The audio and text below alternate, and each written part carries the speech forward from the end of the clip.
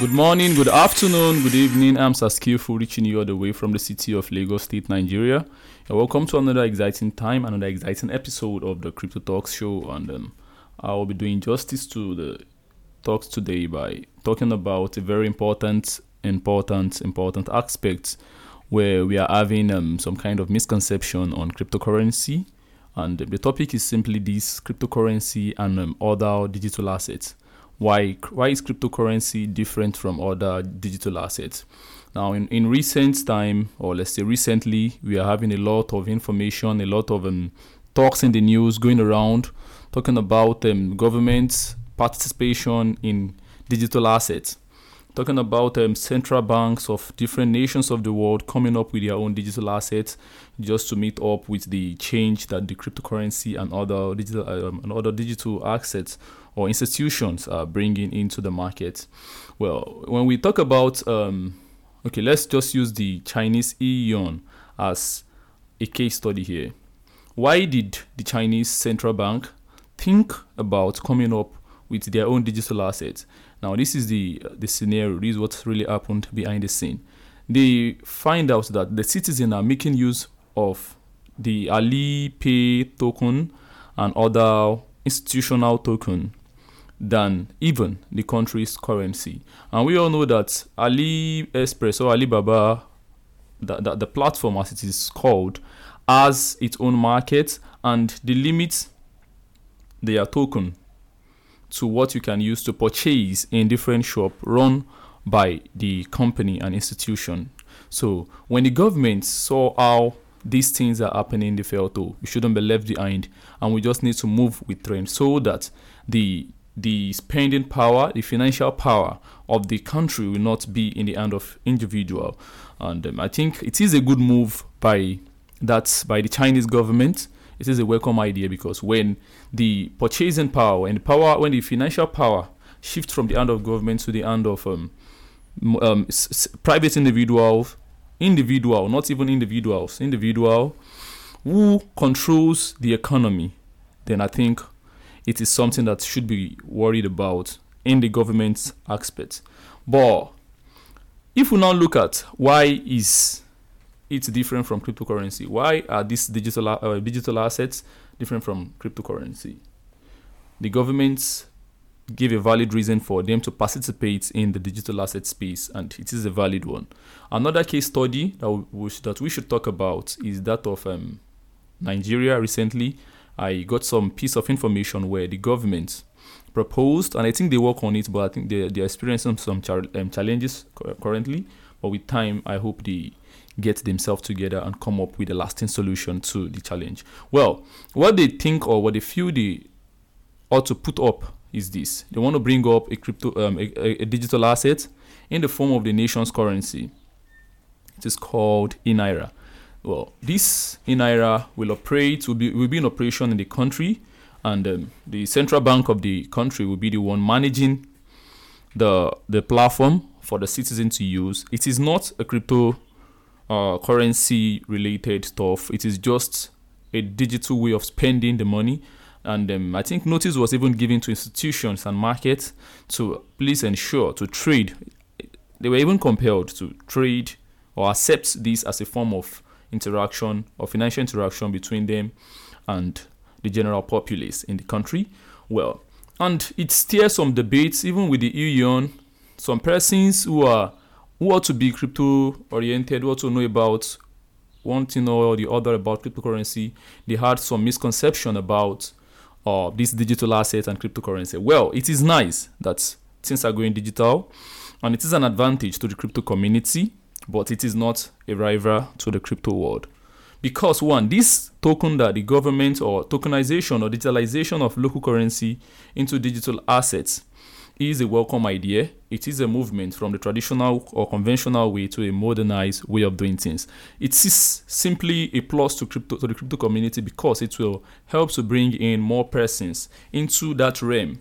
Not into the realm of cryptocurrency, but into the digital realm, because it is not every citizen, it is not every person who has the idea or the information of things going around right now.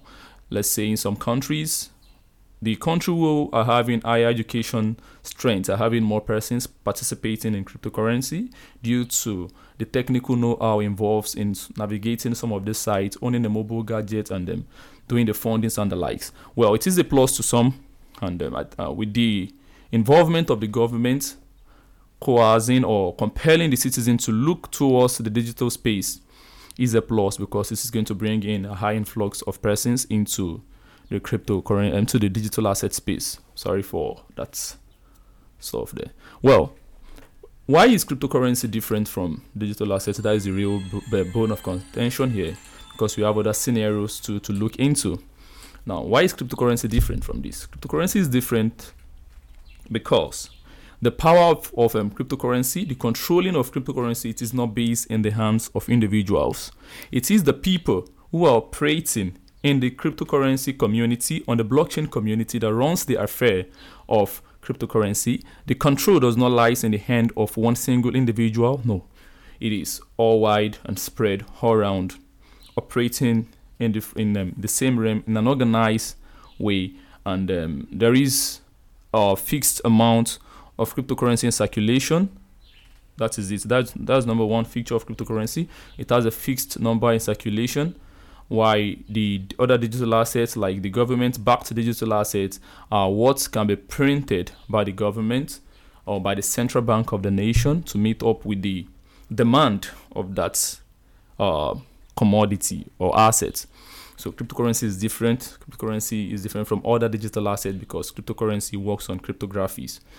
That is, it works on computer nodes. It is a computerized world, and where it gains its value is this: there are some persons, there are some people working behind the scenes to keep the blockchain system intact and healthy for everyone to make use of, and they get their reward with the same assets. So it is different from what is being just massively produced and infused into the market for people to just make use of. So cryptocurrency is different from other digital assets. You can see any digital assets, they might look nice, they might look appealing to you. Some has a stable price, some are exposed to volatility. But there's something I want us to know about finance as it is. The purchasing power of any token or any assets simply boils down to the forces working behind it. How much or how well are people needing this? How well or what effort are the team behind it putting into it for it to get it to the right destination where it will really be appreciated? Well, so that about the strengths index in that area. So when you are now faced with situation like this elsewhere in the future, when people are talking about digital assets, cryptocurrency, there are a lot of things that you have to put into consideration. There is this story some years ago about OneCoin. I think it should be in the year 2017 or 2016 or so, if I'm not mistaken, when a woman from nowhere just stood out among the crowd to tell the people that she is trying to bring up a digital asset, and this digital asset will outperform Bitcoin. What people fail to understand is this: they believe because the whole information is on a computer screen, then it is legit. You do not access cryptocurrency like you do to other digital assets. Anything that calls itself cryptocurrency must be running on a blockchain. Let me take it again. Anything that stands out to call itself cryptocurrency must be built on a blockchain. Transparency must exist.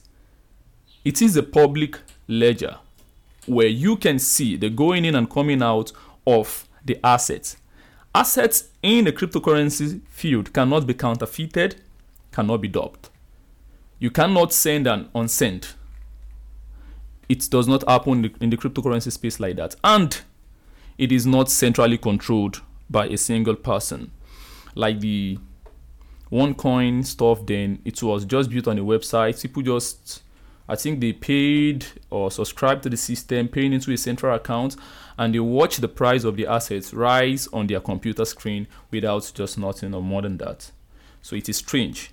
You cannot compare such a scenario to that of Bitcoin or other Ethereum or other crypto asset, because you see what is going on in the market. Anybody can sit back, type on your computer screen, you see the activities of the miners, how much they are mining, how much they are getting. Even if they are selling, you can easily monitor the wallets which they use in mining this thing, and trace their transaction and everything. And what they're even being rewarded for is for them to keep the blockchain environment safe from any kind of intruder, either scammers, hackers, or whatsoever. They make sure the whole ecosystem is free and fair and usable for everybody. So cryptocurrency is different from all that digital assets.